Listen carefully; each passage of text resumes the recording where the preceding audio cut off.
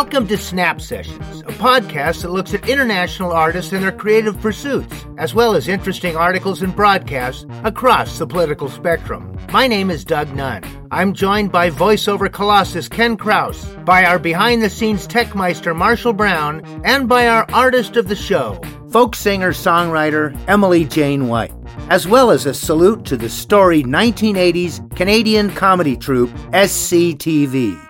Support for Snap Sessions is brought to you by listeners who contribute generously at our link, patreon.com/Snap Sessions, or through the link in the Snap Sessions website, thesnapsessions.com, and also the link in our show notes. Thanks to our Snappus Maximus contributors, Ron Hochsprung and Rick and Henny Newman, and to our supportive snappers, Peter and Sheila Jowers, Dominique Jowers and John Bird, Gabriel Geiger, and Christine Samus. Tired of ordinary television? Don't touch that dial. SCTV is now on the air. The Power of Silly. A salute to SCTV. We have not always lived up to the high-quality television of prime time. A prime-time quality world that consists of wisecracking hand puppets from outer space, and wisecracking teenagers, and wisecracking elderly women, and wisecracking cops, wisecracking bartenders, wisecracking waitresses. A quality world where investigative journalism consists of rooting through Al Capone's basement. A quality primetime world where old game shows, at least 10 years old, are recycled as new, and they're passed off as being good. A world where, wait a minute, I can give you that same kind of stuff and give it to you for half price and do it just as badly. What do you say, Mr. Chairman? I think television deserves us as much as we deserve television. That was Second City TV's cheap, tyrannical owner and president, Guy Caballero, longtime wheelchair user to earn respect, well, actually sympathy, ostensibly addressing a parliamentary committee looking into SCTV's shady operations. Caballero is defending his network from charges of corruption, and this is one of the few times Caballero actually made sense. Powered by razor-sharp parodies, solid impressions, and first-class comedy ensemble acting, Second City TV was a Canadian television sketch comedy program that ran irregularly between 1976 and 1984. SCTV was the brainchild of Second City Toronto and to a lesser extent the Canadian Broadcasting Corporation. A bit like Saturday Night Live, live from New York, it's Saturday night! Crossed with Monty Python. Monty Python, the Flying Circus! A typical episode was broadcast from the fictional town of Melonville, somewhere in Canada. After a few years, Melonville's geography was changed to somewhere in the USA. Each broadcast was a collection of shows supposedly broadcast from SCTV on any given day, and all of them were always ridiculous. SCTV's origins remain somewhat shrouded in mystery. Around 1976, Toronto's Second City Improv Theatre producers Bernard Solins, Andrew Alexander, and Sheldon Patinkin were keen to get Second City comedy on TV. They rounded up some of their stars, starting with John Candy, Joe Flaherty, Dave Thomas, and Eugene Levy. To this mixture, they folded in Chicago's Harold Ramis and then Andrea Martin and Catherine O'Hara, all as writer-performers. For Season 3, Rick Moranis, a veteran Canadian DJ, was added. And in Season 4, the wonderfully oddball Martin Short became a cast member. Although they sometimes moved in and out of the group, SCTV's pool of talent was extremely impressive. The cast was composed of people who were adept at celebrity impressions, from famous movie stars to obscure politicians to game show hosts. Like Saturday Night Live, actors were expected to be able to portray well-known people, but even by this measure, SCTV's performers were extraordinary mimics. According to Wikipedia, the 11 people who were show regulars were asked to imitate more than 24 people on average over the course of their tenure on the show. A quick review shows that Joe Flaherty did 40 different celebrities, from Charlton Heston to Menachem Begin.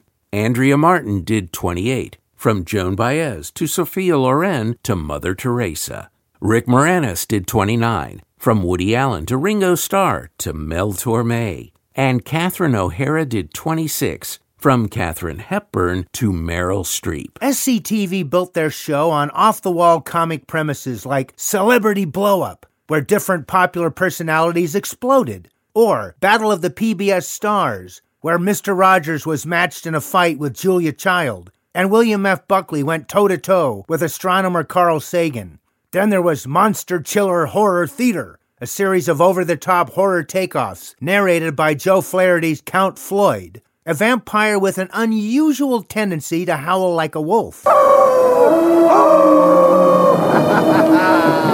Count Floyd was scared of anything truly frightening and ended up introducing films like Dr. Tongue's 3D House of Stewardesses and Tip O'Neill's 3D House of Representatives. The gang also did superb parodies of showbiz talk shows like The Sammy Maudlin Show, where they caricatured Sammy Davis Jr. as a host with Ed McMahon-type sidekicks, and introduced stand-up comic Bobby Bittman, played by Eugene Levy. Here, Bittman enters as Julius Caesar in a takeoff on Shakespeare's play. Conspirators, listen. Caesar and his armies have crossed the Rubicon. Aye, and he will have the Senate make him a god. Let our daggers do the deed. Our words he will not heed. It's off. He approaches. Hey, Caesar! Hey, Caesar! Caesar! How are you? Hail! Thank you very much for that marvelous reception. I particularly want to thank my supporters over there in the Caesarean section. I think they're marvelous, these guys. I don't know. You know, you Romans are so wacky. First you name a salad after me, then you make me emperor. I don't know what's going on here. Caesar! Oh, boy. Beware the Ides of March! And, sweetheart, beware of mirrors, because with a face like that, the reflection could be fatal, I'm afraid.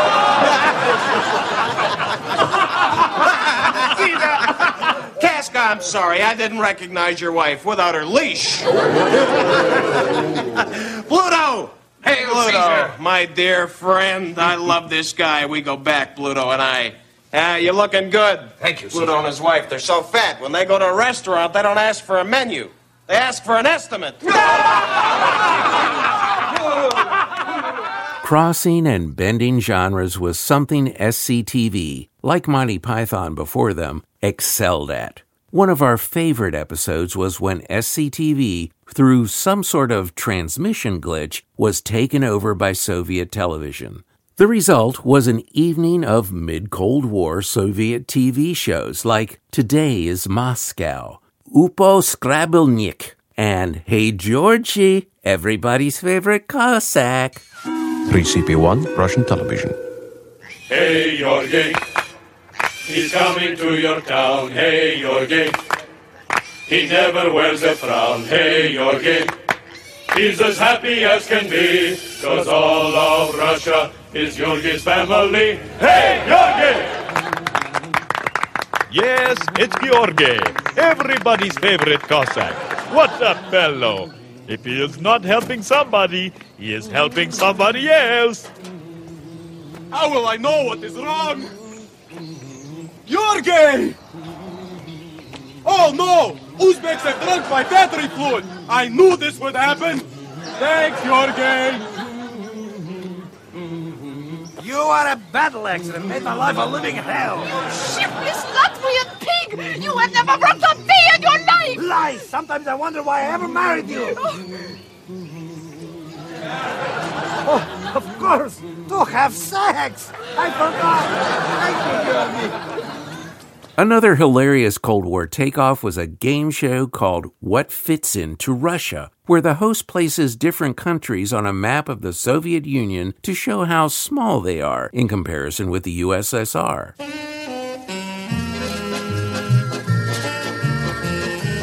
Hello, people! Welcome to What Fits Into Russia. Yesterday, the last country we put in place was Angola. And look, with these other countries, not even half filling Mother Russia because of its enormous size. And look at rest of world. He's almost gone. Yesterday, we exposed some Mississippi myths. And for today's lesson to the Americans about the incredible size superiority of the Soviets, let's put the Longhorn anti-Leninists of Texas in their place. So long, Lone Star State. You look like a tiny star set against the vast, colossal sky of Mother Russia.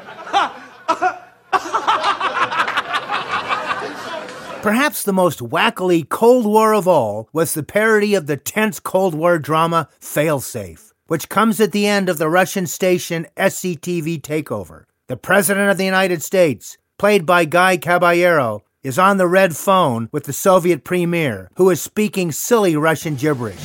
Mr. President. Yes, I'm still here. Well, no, I don't know anything about a satellite heading toward Moscow. No. Well, you can shoot it down. You've got my permission without any fear of reprisal from us. What do you mean it's too small? All right, here's what to expect. You'll hear a high-pitched whine. No, that won't be your phone melting. That'll be the sound of Red Rooster as he screams while he's heading smack into Red Square. Yeah. Yes, I know my wife's in New York. Well, two can play that game, Mr. Premier. I could turn your country into holiday sauce if I wanted to. It's a sauce we put on eggs. Am I to take it then that you're ordering a strike? Well, so be it. One of SCTV's specialties was musical parodies, with cast members who were able to imitate a variety of performers' styles. Martin Short did a great version of Jerry Lewis singing Bob Dylan's greatest hits, and Rick Moranis did a spot on Mel Torme. Then there was Five Neat Guys, a sort of parody of 1950s men's white bread pop groups like the Four Freshmen. It's December the 1st, and I'm starting to hurt, 'cause I can't get a date for New Year's. 20 years later, the neatest sound of the 50s from the neatest guys of the 50s come back to life in a spectacular new album. Who made the egg salad sandwiches? 50 of the neatest hits from 5 of the neatest guys. Yes, it's the 5 Neat Guys' neatest hits. Remember, Let's Have a Party in My Rec Room? Let's have a party in my rec room. And on the same album, I won't take just any girl around, 'cause Patsy has the largest breasts in town. Yes, Patsy has the largest breasts in town. You'll also hear Should I Kiss Her Goodnight, My Mom Framed My High School Diploma, Slow Dance Anyone, and She Does It. Does it, she does it. The whole town says she does it. You'll also hear My Dad's Car, Let's Have a Party in My Rec Room, Who Put the Pennies in My Loafers, and I'm the Goof in the Classroom. I'm the goof in the classroom, and I don't mind if kids pick on me. Yes, 50 of the world's neatest songs from 5 of the world's neatest guys. It's K-Tel's 5 Neat Guys' neatest hits. 5 thugs pulled my tie from my collar, so don't step on my clip-on tie. It's 5 Neat Guys' neatest hits. Just step around that clip-on tie. Record $8.95, tape or cassette $15.95. One of my favorite SCTV acts was the Schmengies, members of the polka group The Happy Wanderers from the fictional Eastern European country of Lutonia. They were featured leading the Wanderers on a special episode of SCTV and had breakout success in the HBO special The Last Polka, a parody of Martin Scorsese's documentary of the band's final concert, The Last Waltz. Here are the Schmengies doing their hit, Cabbage Rolls and Coffee, on David Letterman's show in 1986. After a 20-year career, unparalleled in the polka field, my next guests have retired. A documentary film of their legendary final concert called The Last Polka has its world premiere on HBO March 14th. Here performing now, the Cabbage Rolls and Coffee Polka are Yash and Stan Schmengi. The Schmengi brothers.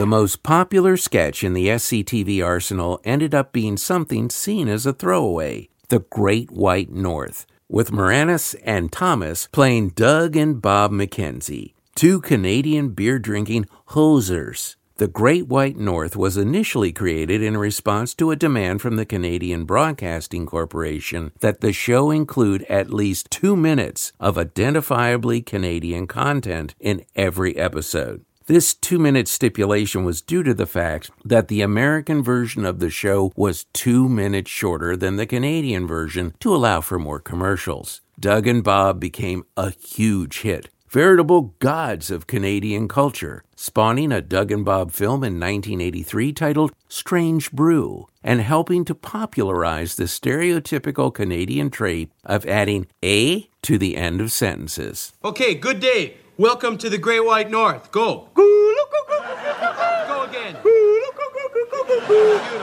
Okay, good day. Welcome to the Great White North. I'm Bob McKenzie. This is my brother Doug. How's it going, eh? And whoa, did you hear about what? Well, you can tell. Okay, you hear about the guy who was opening a beer, eh, and went to drink and then did the stupid thing of looking in the bottle and whoa! There's a mouse in his bottle, eh? Real mouse. Well, I guess it was dead, right? Drowned from beer and drunk too. It died. It had a smile on its face, eh? It died from drunk driving in the bottle. But you know what the guy got?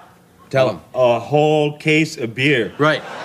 So our topic today is how to stuff a mouse into a beer bottle without breaking its bones. Right. So that they'll look at it and give you a case and not think you hosed them by deliberately stuffing one in, eh? It's like shipbuilding in a bottle, okay? Right. And the thing to remember is, let's say you get a 6-pack, right? Yeah. 6 mice, right? 6 mice. Okay, you get a case for each beer bottle with a mouse. So a case of 2-4, right? A square for times 6. What's 6 times 24? Jeez, I don't know. I don't have my calculator, eh?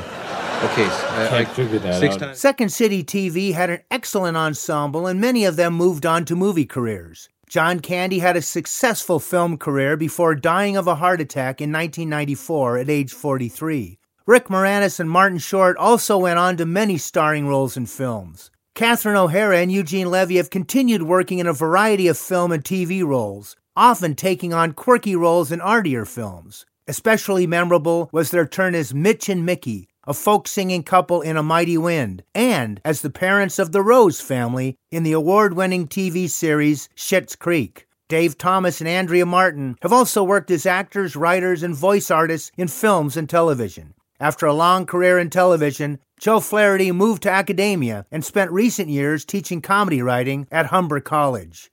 So much marvelously silly talent. Second City joins Monty Python and Saturday Night Live in the pantheon of most inspiring comedy companies. Let's have SCTV's Rick Moranis as Mel Torme sign off this segment, singing the Star-Spangled Banner. SCTV now signs off with Mel Torme. Oh, say, can you see by the dawn's early? Pardon me, boy, is this the Chattanooga choo-choo? I've got my share.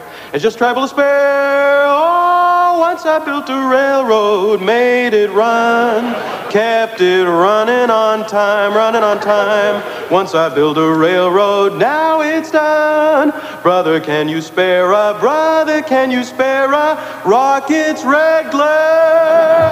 The bombs bursting in air gave proof through the night that our flag was still tall and tan and yellow and lovely. The girl from Ipanema goes walking, and when she's walking, our flag was still there. Oh, say, does that star-spangled banner yet wave for the land of the freepers, creepers? Where'd you get those peepers, creepers, creepers? Where'd you get that home of the most beautiful girl in the world? Picks my tie out, she eats my can. Thanks for listening to Snap Sessions. If you like what you've heard, please subscribe to us on Patreon. We depend on the support of listeners like you. Everybody's got a little hole in the middle. Everybody does a little dance with the devil.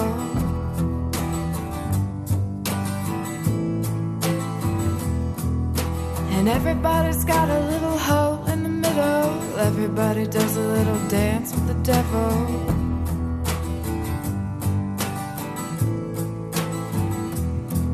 And you know I'm evil now.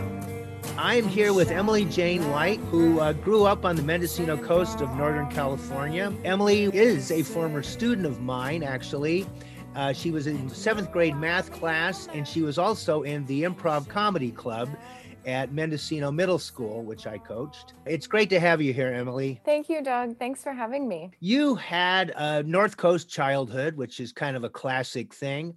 Tell us about growing up on the North Coast, and also, were you a musical kid back then? Yeah, I started playing piano around preschool, actually. Of course, I can reference all of these locations because you know where they are. I went to Rainbow Preschool, which is, located right in the Presbyterian Church building. I remember doing piano lessons. I guess I was like 5 or so. And I even did a little recital in the big hall there. So I started piano really young and continued on from there. Now, there's a lot on your albums. There's a lot of you playing piano, but I guess your main instrument is guitar now. Did you also play guitar back then? Were you doing that in school as well? So I didn't pick up the guitar until about 12, 13. My dad plays guitar.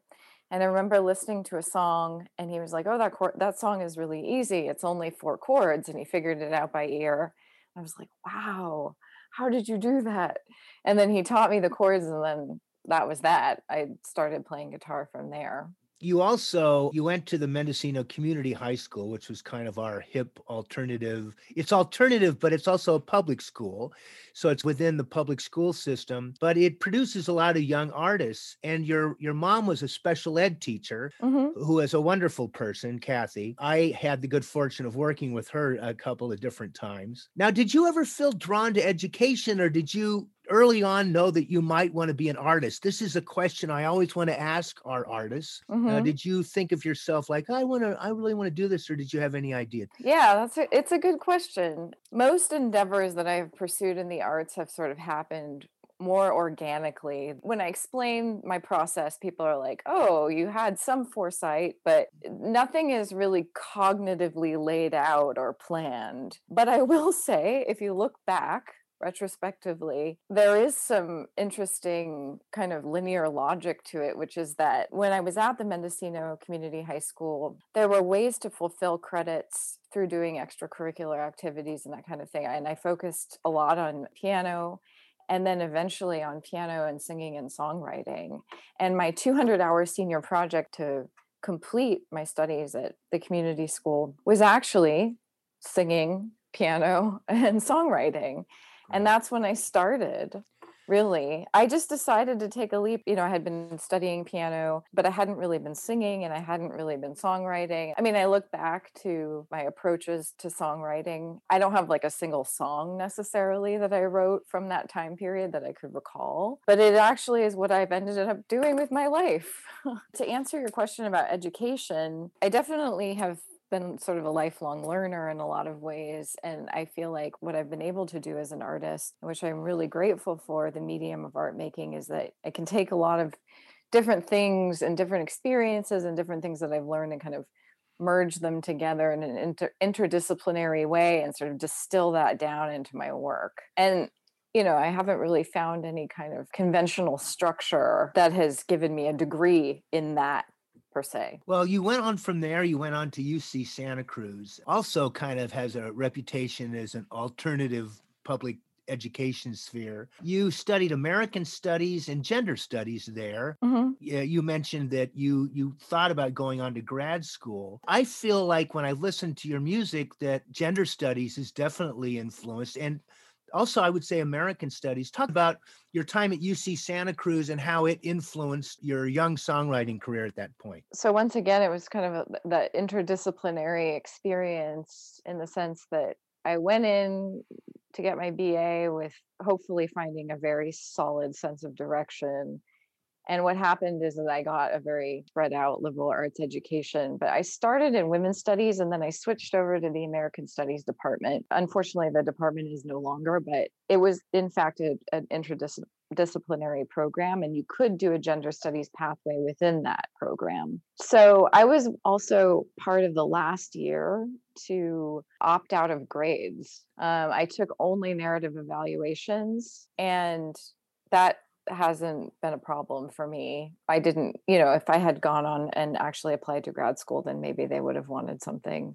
more concrete in that direction. But I didn't have any grades, which was really interesting. I think not having grades took the pressure off in a way, and allowed me a little bit more freedom and less stress to learn and to fully inhabit a learning style that was more suited to me. Mm-hmm. Then again, I don't really know, but yeah, my experience there was wonderful, and I took a lot of classes in women's studies, but the American Studies department was particularly conducive to my education as a developing songwriter, because we read a lot of like science fiction and literature and tied it into American politics and history and culture, and as a folk artist, it actually makes a lot of sense that I went that direction. So I definitely feel like my songwriting is very much informed by my education in that way. I also noticed you were in a lot of bands during this time period. Mm-hmm. I read, this is classic, the Smocks, Sweat It Out, the Veins, yeah, and the Diamond Star Halos. Yeah.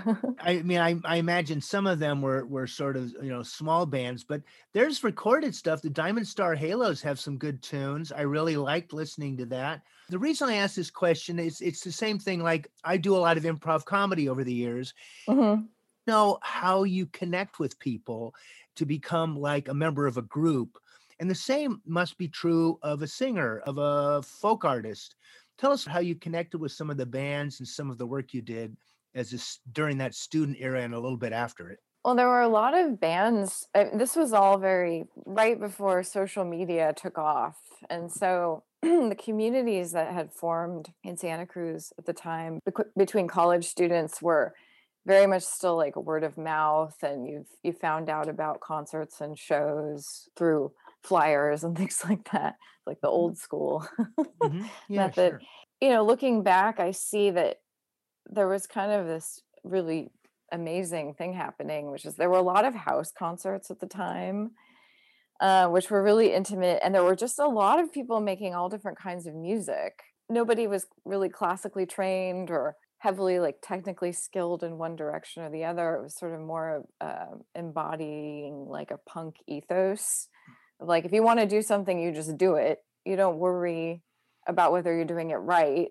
And so that was really new to me. Growing up in Mendocino, being so isolated, it's like all I had was really exposure to CDs and vinyl I could buy or that belonged to my parents. There was no internet, or there was really mainstream music through MTV and things like that. So I was totally disconnected. I didn't, a lot of my friends at Santa Cruz had more of like a suburban or urban upbringing. So they were exposed to a lot more different forms of like musical subcultures. It's just funny because I moved to Santa Cruz and I was like, wow, the big city. And then I had friends there who were from big cities and were like, what is up with this town? It's so small.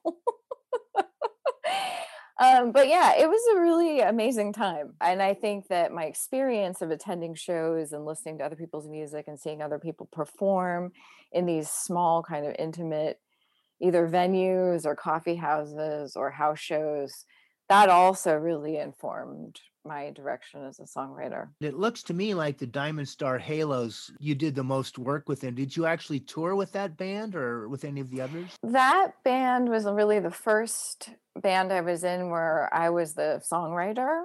And then my friend Jillian, who is also my roommate in college, and now she actually lives 2 blocks from me, she played drums. And then my friend Brooke, who is a professor of women's studies now, was a really good friend of mine. She sang harmonies.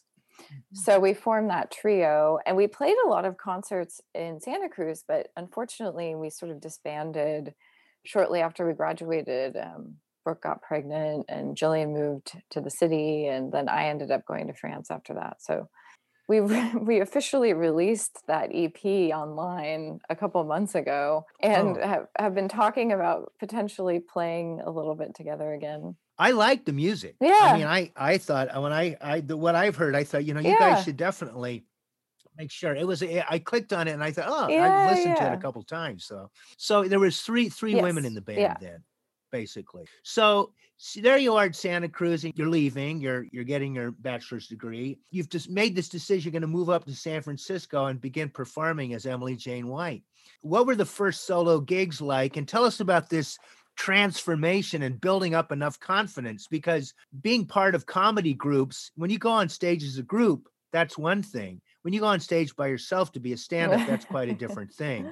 Tell us about this transformation for you, Emily. So I was living in Santa Cruz, and then I ended up going and visiting France for a little bit. Actually, I played as sort of the Diamond Star Halos over in France, and I had a couple other girlfriends like fill in the harmonies, and one played drums, and then there was another friend who played bass for a little bit. So I performed in France as the Diamond Star Halos, but not the original group.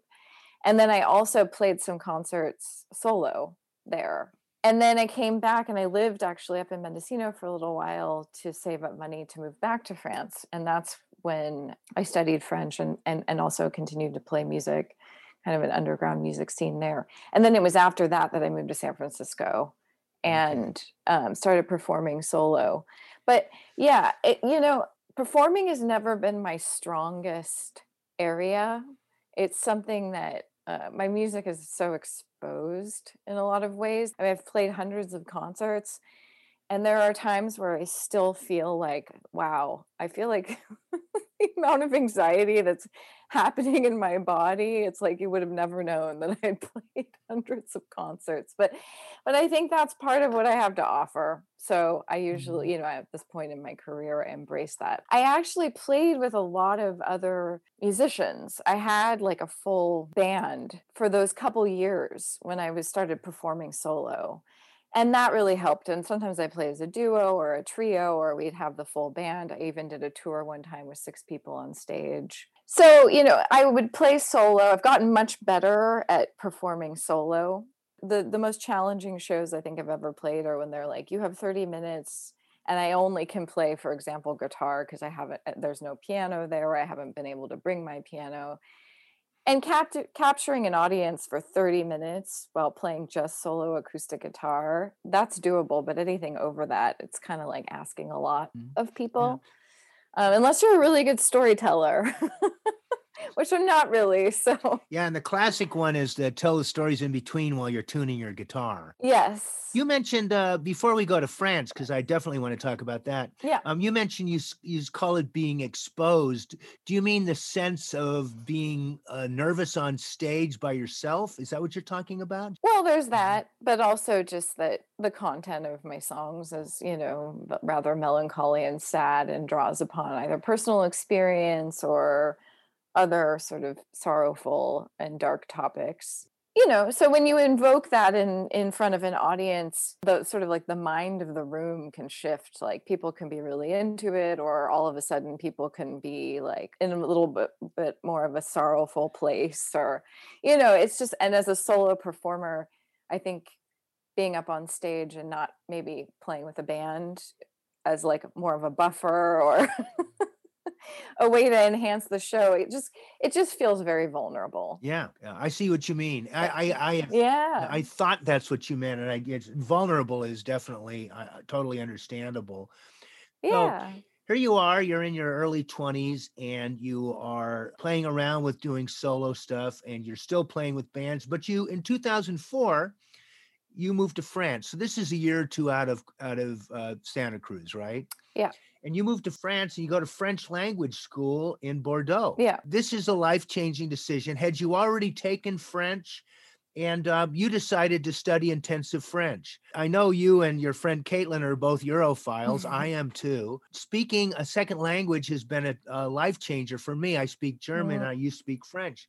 Tell us about this year, or more than that, and how it did alter things for you, both as a performer and otherwise. When I was living in Bordeaux, I was good friends with a lot of really amazing musicians, and there was a really incredibly thriving music scene there at the time. Bordeaux was very much known for sort of more of its rock music scene, but there were some really incredible musicians, many of whom still live there. The French language school was affiliated with the public university there. So I actually went to school. I was there for about 6 months with a bunch of other foreign students, some of whom were students from California who were part of the UC system, but I had already graduated. I studied French there. I had started learning French in high school. And then I had done an exchange with a family in the north of France a few times. So another student came and stayed with me and my parents in Fort Bragg, and then I went there a couple times. So I had exposure to the French language there for a couple years. I would say, and I think a lot of people concur, is that I learned more from just hanging out with people and doing things, conversationally speaking. All the expressions, all the ways of saying certain things and in common everyday language, or whatever is an en vogue way of saying something. So I really picked up a lot from just living there and hanging out with people. But of course, I read some books in French and continued to study and write essays and that kind of thing. And it definitely helped a lot. A pretty rigorous program, actually. I remember sitting and we had classes that would be like 2 hours long. And we'd have a 15-minute break, and then we'd have another 2-hour class in the same room. That's a lot, Yeah. So our European education system is different. Have you written songs in French? I know you perform in France and Germany and multiple places in Europe, but have you written any songs in French, or do you sing sometimes in French? No, I haven't written any songs in French or performed. It's interesting because in France, how do I say this? There's amongst my French friends, singing in French is really tricky. And a lot of people really love and revere like les chansons françaises, or like all the stuff also from the 60s and like Gainsbourg and all of those people. But it's sort of like this very fragile approach. Like not a lot of my French friends even sing in French, because they feel like it's pretty difficult to write and create a song that they feel good about in their own language. I don't know. I mean, it's not that I wouldn't be open to it, or even just learning a couple covers. Why not? You do tour there a lot, and I thought it might be interesting to hear you sing some French songs too. Yeah. How often do you go to France on tour? Usually, I know you were actually there when this COVID thing started. Weren't you on tour then? I was. So I've been working with a label in France for about 12 years now. But it actually had no connection with my studies there or having lived there. The label found out about me through a radio show and contacted me directly. And then I was like, well, I actually lived in Bordeaux. And they were like, wow, that's crazy. That's where we're based. But anyway, I was on tour. I did a tour at the end of 2019 and then another one beginning of 2020 to support my new album. We finished on the 29th of February in Tübingen, Germany. We actually went to the north of Italy in very early February, because the north of Italy was really where it was sort of the epicenter there in the beginning. So we were traveling through Spain, Portugal, all around France. We went to Belgium. I mean, we were kind of like probably swirling around the virus. And when you're on tour, there's no way to avoid, using a public restroom and that kind of thing. So there were a few people wearing masks in the airports, and there were a few people wearing masks on the flight home. But then it was just about a week later. I flew back on March 3rd. It was about a week later that things really started to shift. Well, that's just sort of a parenthetical thing about your involvement. You're touring just ahead of it. Getting back to your career now, so you come back to Northern California and presumably to San Francisco or to the Bay Area. Mm-hmm. I lived in San Francisco. Yeah. You're at the time performing solo and playing with fellow musicians. I think in 2007, you came out with your first album, which is, I guess, Dark Undercoat. Mm-hmm. Tell us about the build-up to that album and how you decided, I want to put out some tunes and so forth. And I know this has changed a lot. Like when I was younger and I'd buy an album, I would literally buy a vinyl album. Mm-hmm. By 2007, people are, putting stuff out online. Tell us about that build-up to get Dark Undercoat out. So I actually wrote a lot of those songs when I was staying up with my parents after I moved back from France. There was a brief period where I lived in Mendocino before I moved to San Francisco. So I actually wrote a lot of those songs in my childhood bedroom, and I recorded a lot of them to 4-track tape as demos. I have a 4-track, I haven't used it in a long time, but I would sing into my SM58 into the 4-track and, play a little guitar and that kind of thing. Then I moved to San Francisco and I was like, I had a drive. At that point, I had played with enough people to know that I was either going to pursue having a band, which it's a lot of work to have a band.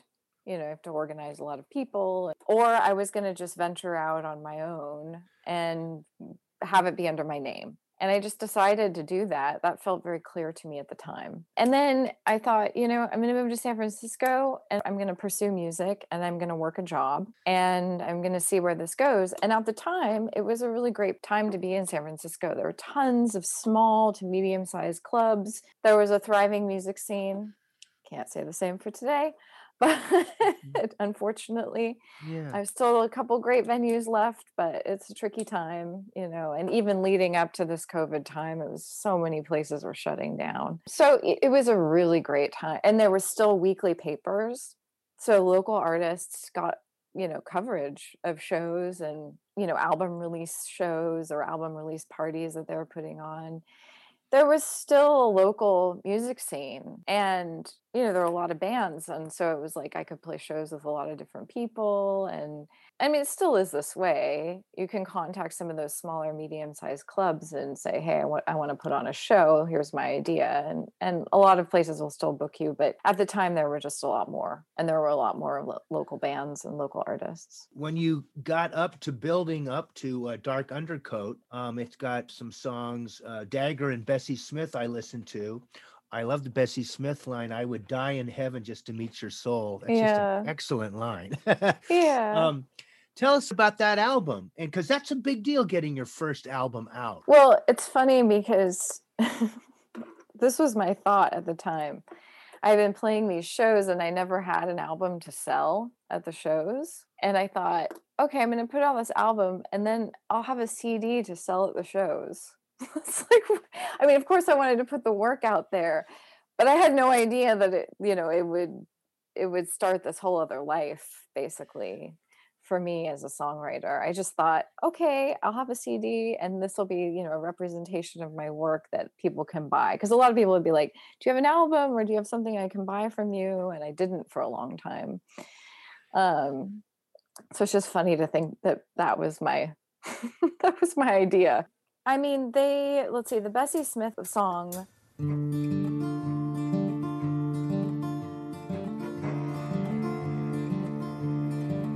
I said, oh, Bessie Smith, why do you hang your head so low? I would die in heaven just to meet your soul. I said, oh, I had done a little bit of research about her life and her legacy, and I felt very touched by it and also very saddened by how she passed away. Yeah, I just felt very moved. I felt like she's a really prominent figure in the history of blues music in America. So I feel like I kind of, through studying about her life, I kind of got to know her a little bit. And I just feel like not many people knew or know of her. And so writing a song about her felt appropriate. Since then, every couple of years or so, you've come out with a different album. In 2009, you brought out Victorian America. That has a song of the same name. There's also a song called Red Serpent. Mm-hmm. Talk about those songs. Victorian America, I actually have a book called Women at Home in Victorian America. And so I was kind of inspired by this book, which is sort of a historical account of what women's lives were like in Victorian America. And of course, the Victorian times were not necessarily the most freedom oriented for women. Red Serpent, that song has an interesting origin story.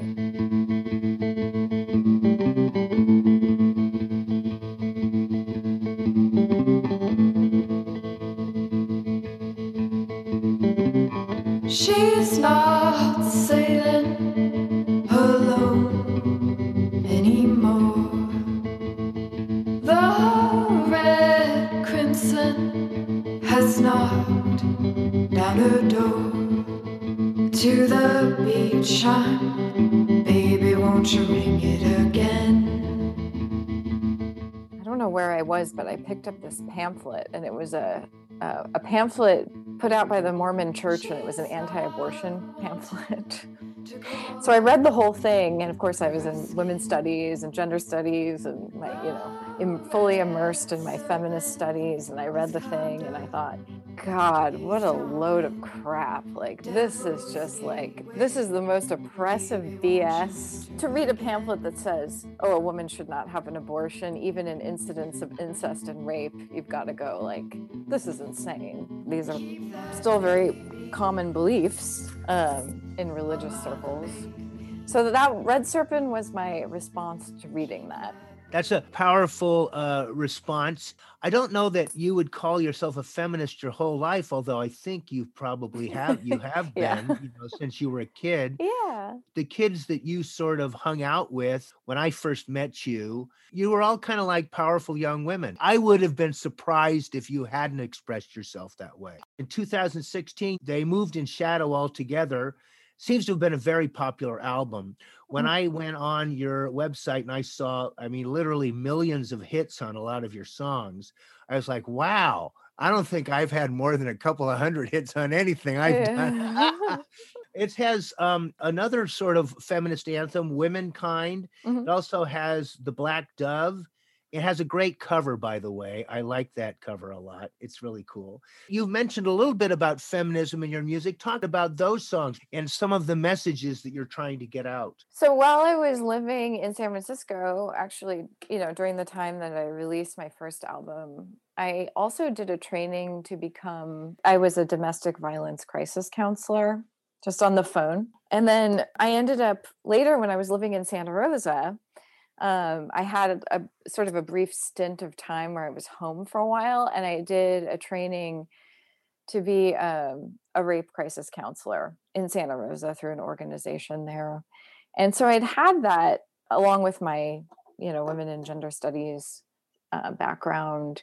I'd also had those experiences. And when you start to look at the world from that lens, it can be very disheartening seeing the epidemic of violence against women and just how pervasive it is, and how, even with the Me Too movement, which is wonderful and totally not something I ever thought I'd see or, that would happen in my lifetime, it's still pretty not spoken about what an epidemic it is. Violence against women, rape culture, misogyny, that kind of thing. So I wrote that song, Womankind, that actually came out literally right before the Me Too movement.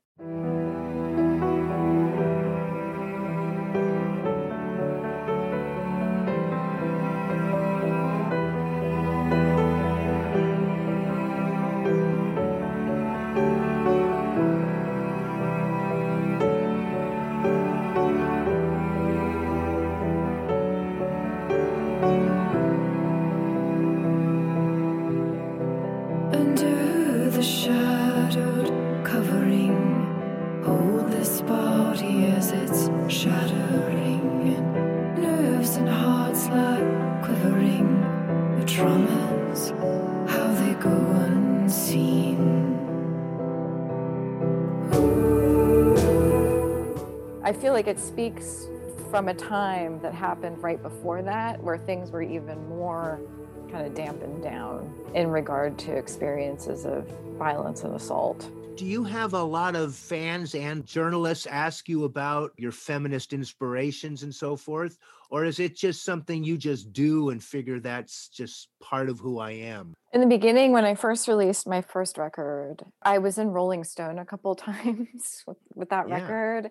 And then it sort of provoked a couple other, journalists to reach out to me. And I had a couple interviews.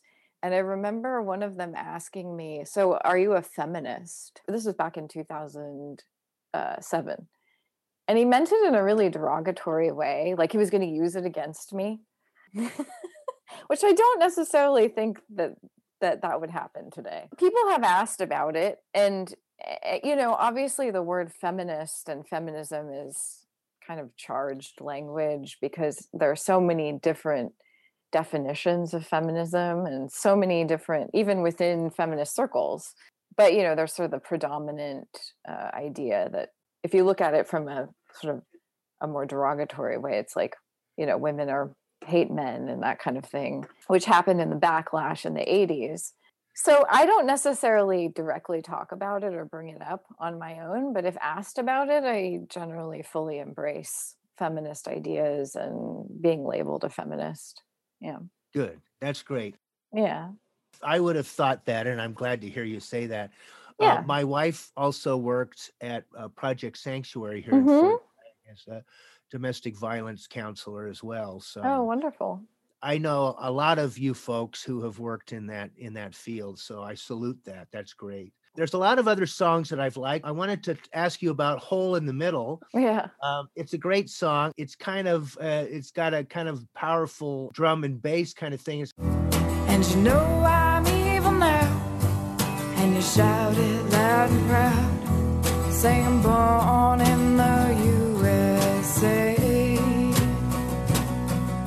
And I'm evil now, and you shout it loud and proud, singing born in the USA. There's a great line. Everybody's got a hole in the middle. Everybody's got to dance with the devil. I love that. I imagine what it might mean, or curious that we all have this place within ourselves. It's kind of not exposed in this sense, but kind of like we've got this kind of other place in us. Tell us about Hole in the Middle. I wrote that song during the Bush era. I don't think I finished the song, but I wrote most of it. And so that was very much an anti-imperialist song, because obviously we're all dealing with the Iraq War and the atrocities of the Bush administration. So it comes from that. And then, of course, I sort of reference a little bit of a Bruce Springsteen Americana vibe with the Born in the USA element of the song. I don't know if I regret that or not, but but yeah, so that's where that song comes from. It's a good song. It's a little bit of an earworm. It kind of sticks in there, in a way, and I like that. I mean, to me, an earworm is not a bad thing, unless it's a really crummy song. And this is not this is a good song. So, in a good way. Your most recent album is Imminent Fire, and I believe that just came out about a year and a half ago. Mm-hmm. Some great song, including Washed Away. I noticed that Washed Away is rather popular on your website. Washed Away. Modern industrial life, take your soul and its fangs. We might as well be all washed away. If I don't hang on tight. The song is essentially about the feeling of estrangement, of living in this kind of capitalist era that we're living in, which I had been really busy these last couple years and sort of commuting a lot around the Bay Area for various things. And it was like I was watching the traffic just continue to build and build and build. And of course, everybody's moving out of San Francisco and moving out of the Bay Area. And the people who are able to afford to live in the Bay Area are not necessarily the people who, well, they may live and work there, but a lot of people work in the city who live elsewhere, right? So there were like all these people flocking into work and then having to leave after work. And it was just the climate sort of existential, emotional, social climate of the Bay Area was just ramping up and up and up to people being very hostile. Clearly, there's just like tremendous wealth and economic inequality, increasing homelessness. And I just was looking around going like, what a mess. The Bay Area is just, it had become just like really inhospitable, in my opinion. And just transformed so drastically, even within just like a 5-year period.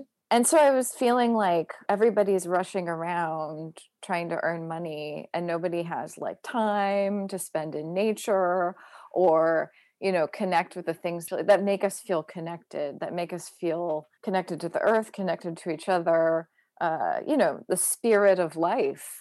Like I just sort of kept seeing, and I was experiencing the sense of estrangement myself. And to me, it seems strikingly different than any other time I had experienced in living in the Bay Area. So that's what Washed Away is about. If you don't seize what's important to you and you don't sort of push up against these things that are sucking all your time and your energy and your mind and your life, and that's technology, that's like, means of transportation, it's all different kinds of things. It seemed like this form of capitalism has just been on hyper mode.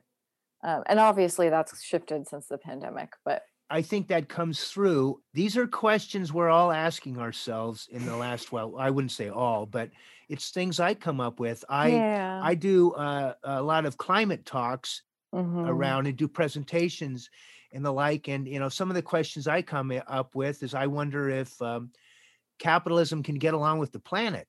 I wonder if, the constant need for resources and stuff, if that'll work. And obviously you've been thinking about it in other ways.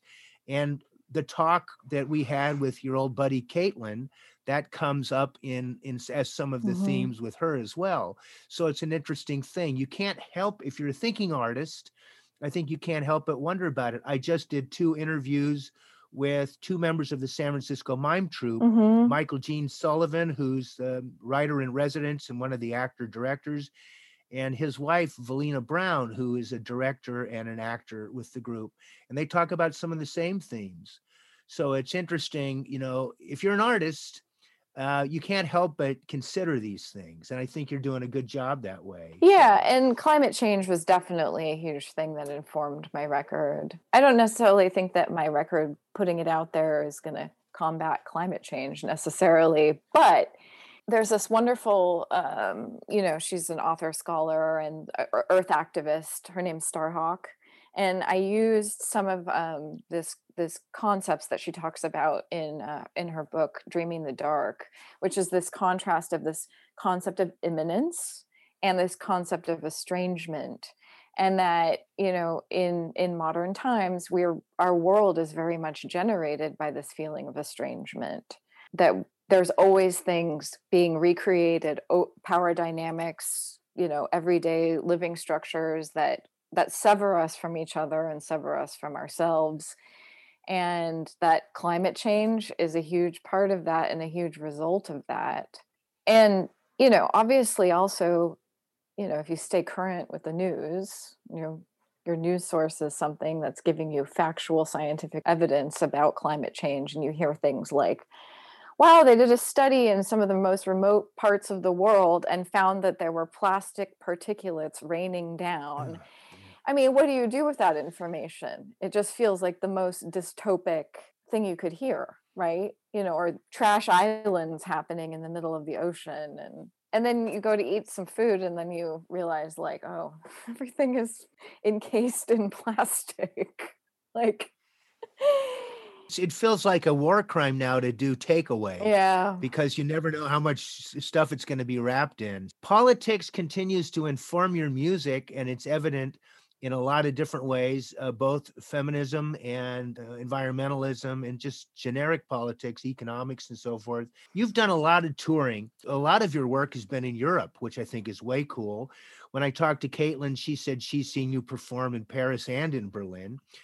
Which is kind of cool. And it makes me proud of you, Emily. I'm a Europhile too, and I've worked a lot there. You've played in France, Germany, Belgium, the Netherlands, Spain, Italy, UK, Poland, Scandinavia. Tell us a little bit about some of your favorite places to play in Europe. Oh, No, I'm glad you asked because I very much have lived sort of a double life because I have a pretty thriving career over there, but it's not necessarily visible from here. And then when I'm on tour, I'm not necessarily documenting everything. I try and take a couple pictures here and there, but I would say some of my favorite places to play are, of course, France and then Germany. I actually really, really have loved playing in Germany. Those are the two places, and Belgium. I'd say those are the three countries I've played in the most in Western Europe. And then the Netherlands, UK, Spain, Italy. I feel like, well, French audiences, I feel like really there's something cultural about being able to sit with an intimacy and also like more sorrowful music that I don't necessarily see here as much. And maybe that's just California. I've toured the States a bit, but not nearly as much as I've toured in Europe. And I know that there are, different cultural temperaments within the US too. But, my experience for the most part has been playing in California, where people generally tend to like to talk over quiet, intimate music. But yeah, and German audiences are also very kind and respectful. And then there's always the chance that you'll get a very honest opinion from somebody at the merch table. Yeah, that's great. In Germany. Yeah, I noticed the word for encore in German is Zugabe. And you often hear it at the end, Zugabe, Zugabe. You think, I earned an encore? It always surprises me. So, I mean, it is kind of, they're very appreciative. They're surprisingly appreciative audiences that way. So is there any particular gig that you say, now that was my favorite gig ever? Oh, gosh. There was this one tour I did for that album, Victorian America, where I played with 6 people on stage. And I would say we had a handful of shows during that tour. I toured with that band twice, end of 2009 and into 2010, I believe. There were handfuls of shows on that tour. I mean, it feels really nice to be able to play a nice big like theater venue, with all the amazing lights and everything with a big band. We definitely got a lot of encores when I played with that band. So we had like violin, cello, bass, drums, pedal steel, and electric guitar. Yeah, that is a big band. That's great. Yeah. Well, what's it like with the pedal steel? Well, it's been years since I've had pedal steel in my band, but I was always really appreciative of the sound that, pedal steel can add. It's just it's a signature American, sort of Americana country sound. Yeah. But it can also, add, my music has a lot of space as it is relatively spare. Pedal steel can really fill in a lot of that space. And it's also kind of like a very emotive instrument. You yourself play piano, guitar, and then you also have worked with other musicians on a regular basis. You mentioned percussionist Nick Ott. I wonder tell us about some of the other musicians you've worked with. Well, Nick is also my partner. Yeah, he is currently a librarian at the San Francisco Public Library. So he wasn't able to come on tour with me these last 2 tours. But the last 2 tours I did, I had my friend John Courage, who lives up in Santa Rosa, and Dan Ford, who lives in Petaluma. They accompanied me. And so we played as a trio, and that was really wonderful. And I worked with another musician here who played in my band on the last album. And his name is Anton Patzner, and he's just an amazing producer, arranger, violinist. And so I worked with him, actually. He and I co-produced my last album. It's been a while, but I worked with a variety of different string players. And then, like I said, electric guitar and pedal steel. And there was a group of musicians from Santa Rosa that I worked with a while ago. It's always important to make sure, behind every solo artist, there's usually quite a few other people involved. So. Oh, yeah. Yeah, absolutely. Yeah. I mean, I'm so eternally grateful for, and as I'm getting older, I'm like, gosh, I'm really glad I made those records when I did, because they mark us. I mean, I'm sure you can, you feel this way as an artist, comedian yourself. It's like, you're just grateful that you seized the moment and you did it when you did, because you really can't go back. You can't go back, and you can't do a bunch of things you wanted to do all at once. That's a good thing. Yeah, exactly. Not only a marker of sort of that time period in my life, but also just the social fabric of our world. And, you know, You mentioned in your bio that you've been studying the Feldenkrais method. I think I'm pronouncing it right. And this sort of a combination of relaxing and exercising. And you've actually gotten into it. Tell us a little bit about this, and has it helped you with your music? about 5 years ago, like I mentioned before, I had always thought, well, I'd probably go into a career where I'd go to graduate school and that kind of thing. And then I ended up pursuing music. And I thought, you know, it'd be nice to have to do something else as well. Even if I don't pursue it 100% immediately, like it'd be nice to just dive in and learn something else. And I had been taking these embodiment and expression classes at San Francisco Community Music Center for a couple of years. And there was a woman there who was trained in the Feldenkrais method. And so we did a bit of Feldenkrais in her class. And I had expressed to her that I was interested in studying some kind of somatic modality that not only could help me as an artist and a musician and somebody who tours, because it's pretty hard on you, as you know, traveling.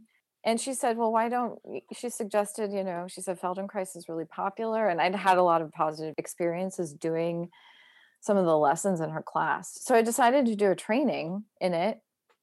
And it worked with my schedule too, because the training wasn't necessarily year round. It just met about 4 times a year for a short period of time.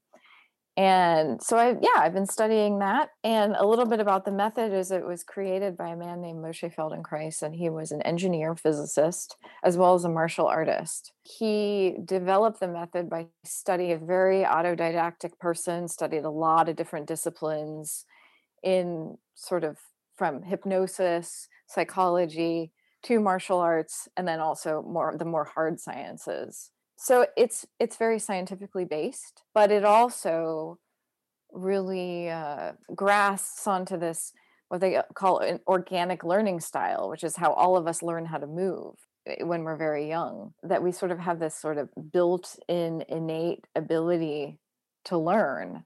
And so the method is very much about getting close to that part of yourself. Anyway, it's very vast, and I could talk about it for a long time, but anyway, it has helped me as a musician and as an artist, and it's also something that I can continue to learn, I think, for the rest of my life. So grateful for that. It's always great to find something that helps you relax when you're on tour, and it's a wonderful thing because you're going from place to place.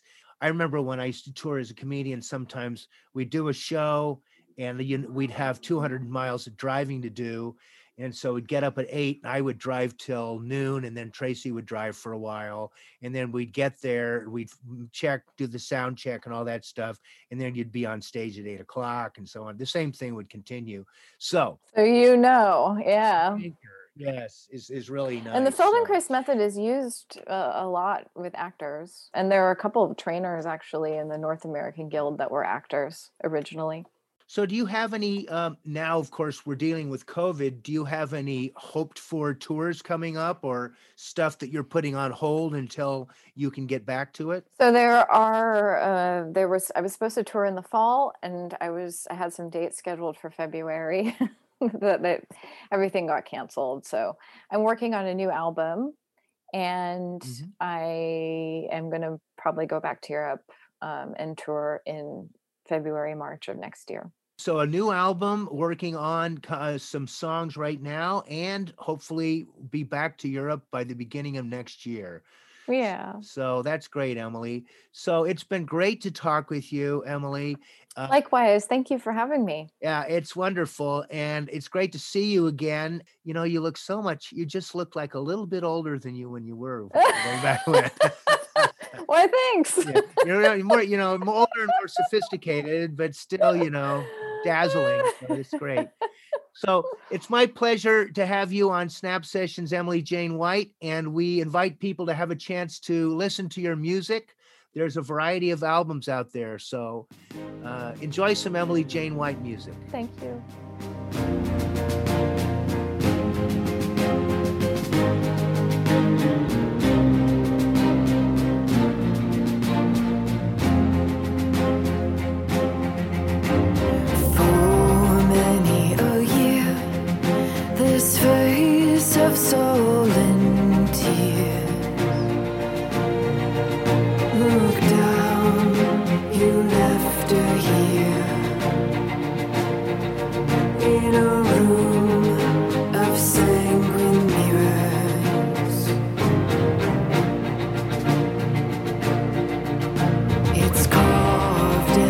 it strays, this path it deviates.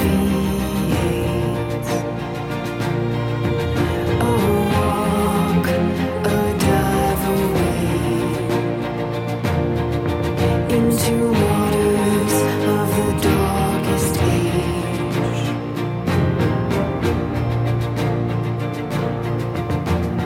But in the silent way, the hand it takes, circling around the birth, the mouth, it's stolen and untrue.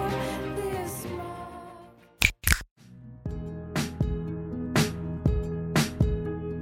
Thanks to our artist of the show, folk singer-songwriter Emily Jane White. Our production team includes Techmeister Marshall Brown, jack-of-all-trades Ken Krause, writer-interviewer Doug Nunn, and our logo designer, Daniel Stieglitz. Don't be an airhead. Get out there and do something creative. Dabble in something that inspires you. Read something challenging. Expand your perspective. Our aim is to give you an international outlook on the arts and a critical look at world politics. Salute the power of creativity and foster international solidarity. Make Mother Earth great again. Thanks for listening to Snap Sessions. If you like what you've heard, please subscribe to our podcast at patreon.com/Snap Sessions. We depend on the support of listeners like you to cover our monthly podcast and transcription service costs. Please join us as a Snap Session supporter. We have support levels from Little Snapper to Snappus Maximus. Thanks to all of our generous supporters.